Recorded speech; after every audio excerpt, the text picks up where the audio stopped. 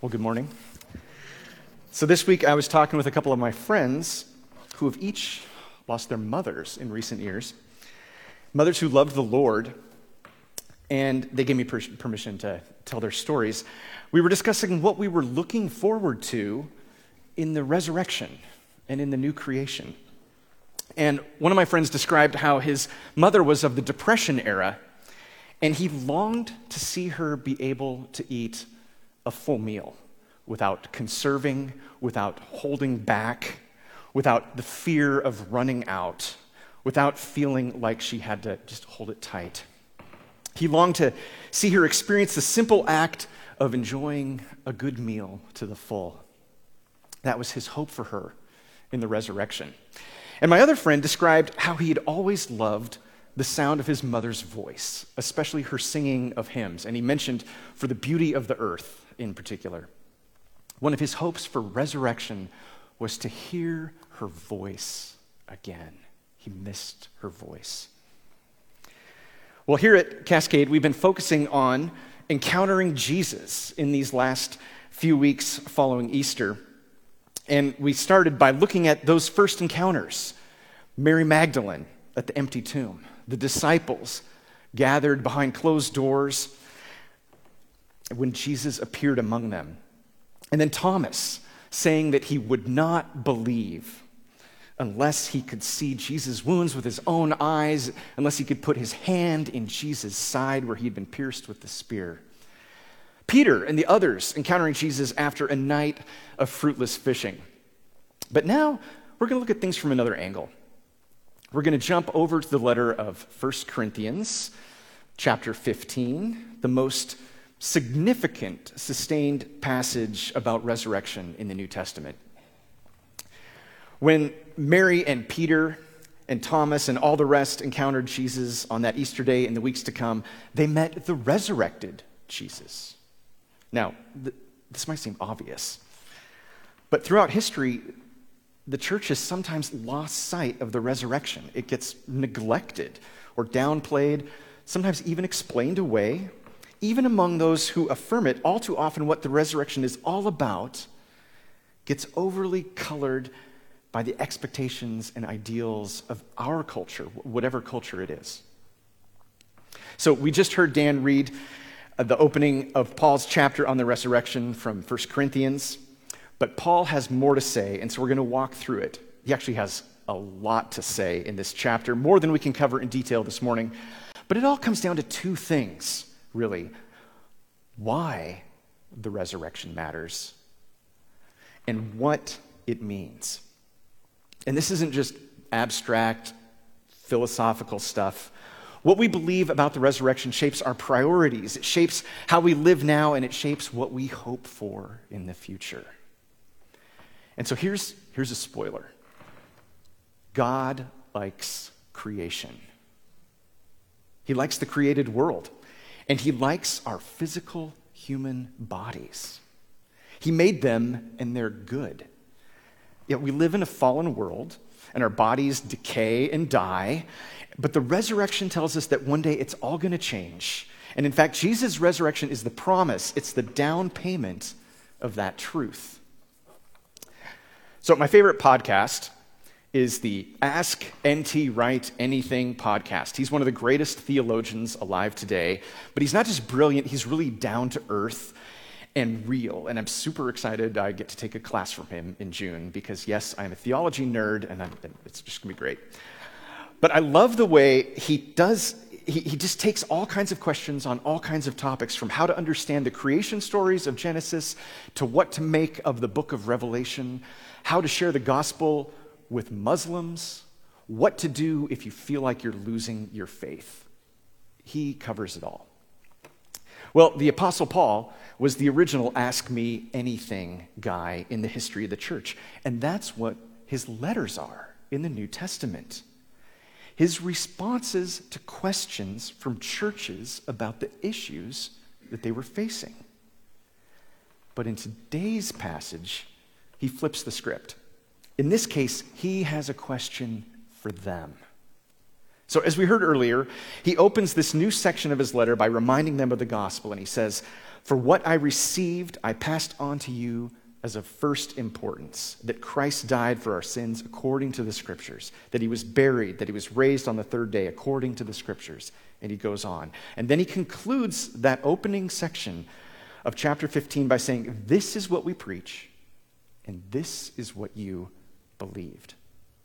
And so now he comes to his question. He says, "But if it is preached that Christ has been raised from the dead, how can some of you say there is no resurrection of the dead?" He's saying, do you believe the gospel or not? Verse 13. "If there is no resurrection of the dead, then not even Christ has been raised. And if Christ has not been raised, our preaching is useless, and so is your faith."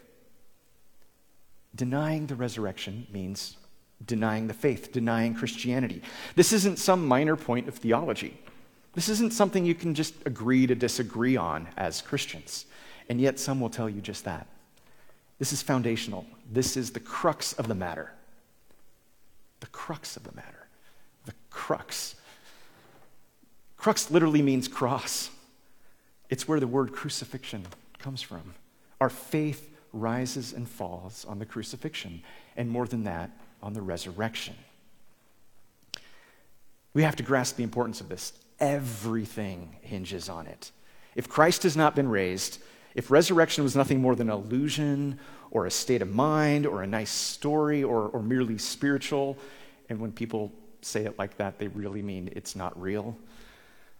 If there's no such thing as resurrection, then our faith falls apart. Verse 16, "For if the dead are not raised, then Christ has not been raised either. And if Christ has not been raised, your faith is futile. You're still in your sins. Then also those who have fallen asleep in Christ are lost. If only for this life we have hope in Christ, we are of all people most to be pitied." That's right. If resurrection isn't real, we're a bunch of suckers. This leads to an obvious question. Why had some of the Christians in the Corinthian church given up on resurrection? Why? So let's talk for a minute about what Corinth was like in Paul's day. Dan already told you that it was like New York crossed with Las Vegas. No, it was exactly like North Bend. You don't believe me? No, you don't believe me? Well, check this out. Ancient Corinth was known for their fabulous marketplace, the largest in the Roman world, and North Bend has a pretty good farmer's market. Yeah. They had a big hill in town called an Acropolis, like the one in Athens, although not quite as well known. And what do we have? Mount Si. Yeah. Okay, their hill had a temple to Aphrodite, the love goddess, on top, and well, Mount Si doesn't. But by the time of Paul's time, the temple had fallen down and it was in ruins. In Corinth, all the religions of the day were practiced. There were the cults of the gods of Rome, Greece, and Egypt. And here, in the 21st century America of North Bend, in addition to all the churches, you can find plenty of psychics, meditation rooms, and spiritualities of all stripes. Corinth was 50 miles from the great city of Athens, and we're even closer to Seattle. Corinth was at a crossroads, controlling 2 harbors and the trade routes from Rome to Asia. We're at the crossroads of I-90 and Highway 18. And when the pass is closed, where is everyone stuck? Right here. Exit 34, actually. Corinth was also a bit of a sin city, so yeah, it was more like Las Vegas than North Bend. Okay, so that's the town, but what about the church? It seems that those Christians in Corinth were extreme in every way imaginable. They were spiritually gifted and devout, but they were also taking each other to court. They were turning a blind eye to egregious sin. They were caught up in factions and infighting. It was not pretty. They were also marked by competing tendencies. Some of them were indulgent, engaging in all kinds of sexual immorality, and while others of them were ascetic, super ascetic. They looked down on sex. They said it didn't matter. It shouldn't be practiced even in marriage. It was best to be avoided entirely. And then there was the speaking in tongues. Corinth was the church that was famously all about ecstatic speaking in tongues. Speaking in the language of angels, it seems they called it. And their worship was a chaos of people speaking in tongues all at once, a cacophony, to the point that Paul said that if visitors were to come among them, they'd think they were a bunch of crazy people. But they saw themselves as quintessentially elite, spiritual, that they had arrived. And this was a big part of their problem. They'd gotten off course. They'd missed the point. They'd lost the plot. We are not ultimately fulfilled in this life. This life isn't the end-all and be-all of existence. Our hope in Christ isn't fully realized in this life now, in these bodies. Now, to be sure, the spiritual life has broken into our reality, for God has sent his Holy Spirit to fill us and transform us, to radically change the course of our lives. But that doesn't mean we've arrived. It doesn't mean that this is all there is, that this is as good as it gets. But because those Christians in Corinth thought that they were fully spiritually complete already, that they'd arrived, this led to all sorts of problems. It led to some of them thinking that what we do with our bodies doesn't matter because we're spiritual. And so what we do in the flesh doesn't make a difference. So go see a prostitute. It doesn't matter. Sleep with your stepmother. Really, that was an issue. It doesn't matter. On the other hand, those ascetics among them thought the opposite. They thought that we shouldn't indulge in any kind of bodily pleasure, whether it's sex or food and drink or anything, because it's better to be spiritual. Here's the bottom line. Their view of the body had gotten warped. And so they could say, what we do in the body doesn't matter. Indulge in anything you want. And others of them thought the body was an embarrassment. It gets tired and it gets sick. And when you eat too much, it makes funny noises.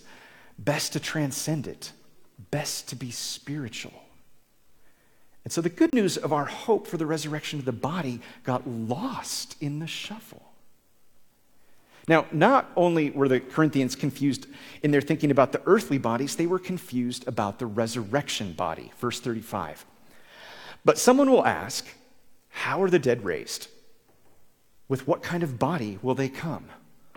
How foolish, Paul says.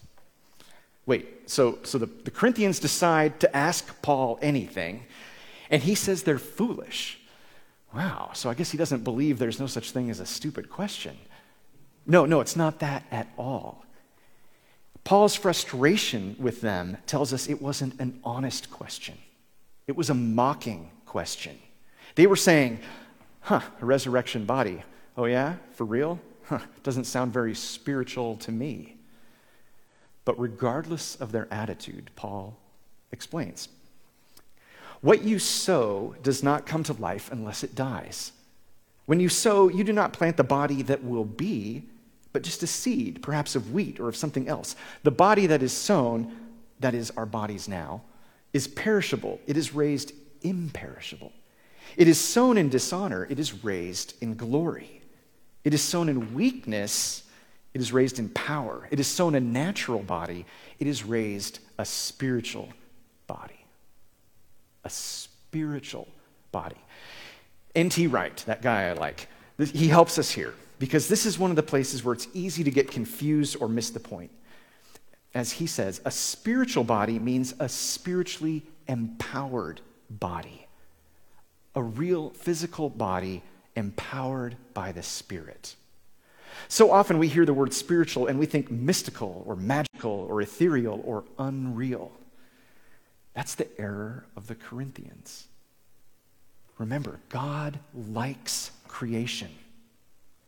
One day he will make all things new, a new heaven and a new earth. Our ultimate hope is not for some disembodied spiritual existence in the clouds. It's resurrection from the dead.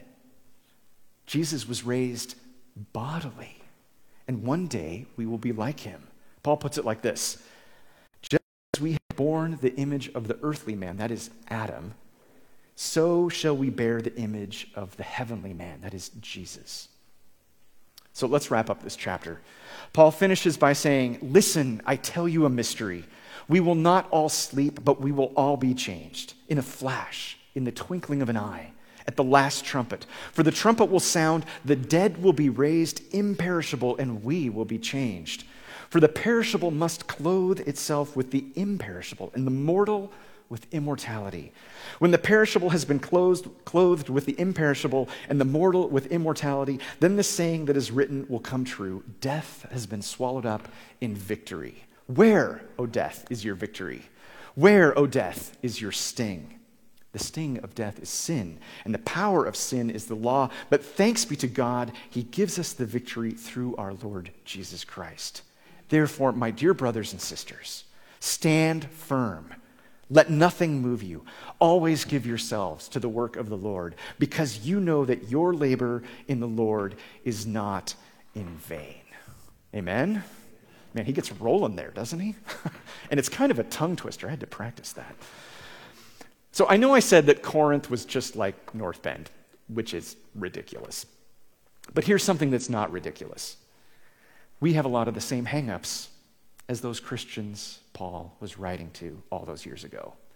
We have some of the same problems and misconceptions. And that's why the letter to the Corinthians and the rest of the New Testament is so relevant to us today. And in particular, our culture is just as confused about the body, about the physical human body as they were. And we get just as confused about the resurrection body. You know, I think our culture has a love-hate relationship with the body, the very idea of the human body. And so do a lot of us as individuals. On the one hand, we glorify the body. We pamper it, indulge it. We spend all kinds of money on lotions and potions and powders and creams. Healthcare. You know that I just learned that healthcare accounts for 20% of our economy spending. Looking good is a huge industry. We fixate on our appearance. Sex sells. There's no doubt our bodies are a big deal. And there's a lot about being alive in our bodies that's really great, and we love it, and rightly so. But there's also a ton of negativity, justified and unjustified, associated with the body. There's frustration, dismay. There's even hatred of our bodies. We get sick, our bodies fail us. That's obvious. But some people actively despise their bodies. And that's tragic. You know, this might seem silly, but I wish I had bigger hands. I wish I had longer fingers. There are things on the piano that I just simply cannot play. I wish I could play tenths. I cannot. I can play octaves just fine. I can almost play some of the ninths. I get some of them, but tenths, forget it. My piano teacher, one of them, he said, "Your hands are built for Mozart." And I said, "Great." I mean, Mozart, he's fine. But I wanted to play Brahms, and I was working through that, and Rachmaninoff, just forget it. Some of that, I just can't physically play it. I've accepted it. I've made peace with it. God made me a certain way, and it's okay. He didn't give me perfect pitch. I kind of resent that one friend of mine. And my eyesight has never been good, like never since first grade. I look forward to a resurrection body that won't need glasses. But what about perfect pitch? Will I have that? I don't know. Will I have longer fingers? I don't know. But I do know that one day God will make all things new, and the words of Revelation will come true. He will wipe every tear from their eyes.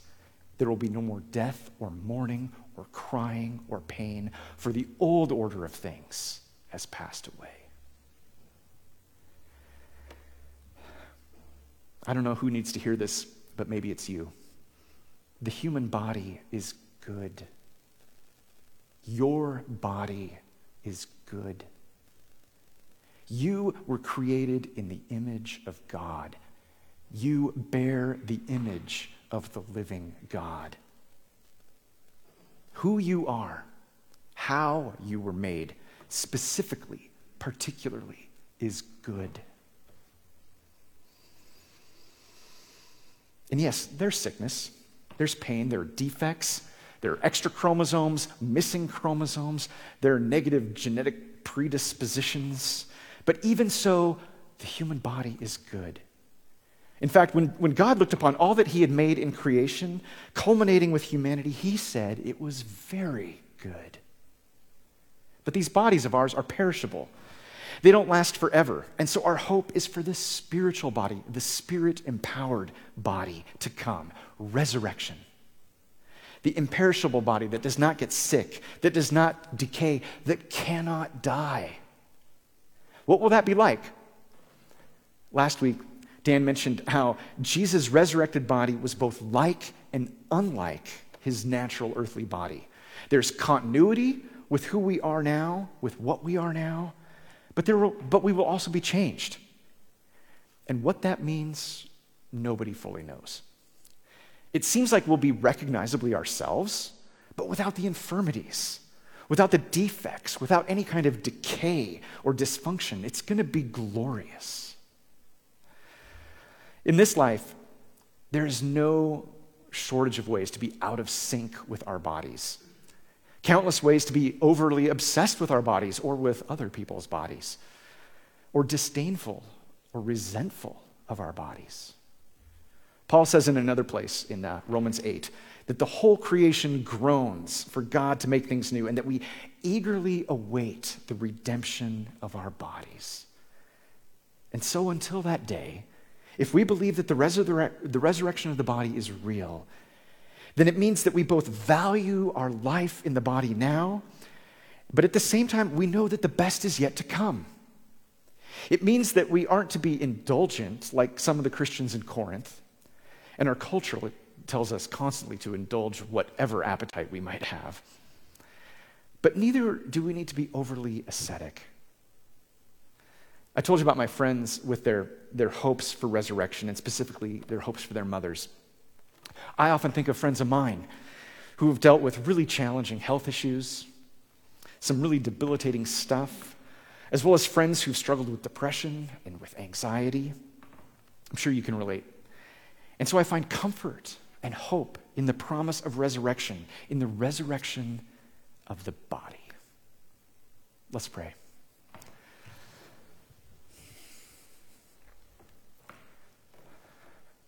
Lord God, we marvel at this promise to us that you will make all things new. Give us eyes to see this, Lord. Give us this hope to believe in, that this is not all there is, that the best is yet to come, that you will make all things new, and that you will make us new. And give us peace today, even as we are embodied now, in bodies that sometimes frustrate us and disappoint us and get sick and ultimately die. Give us peace now and hope for the future. And Jesus, we pray this in your name. Amen.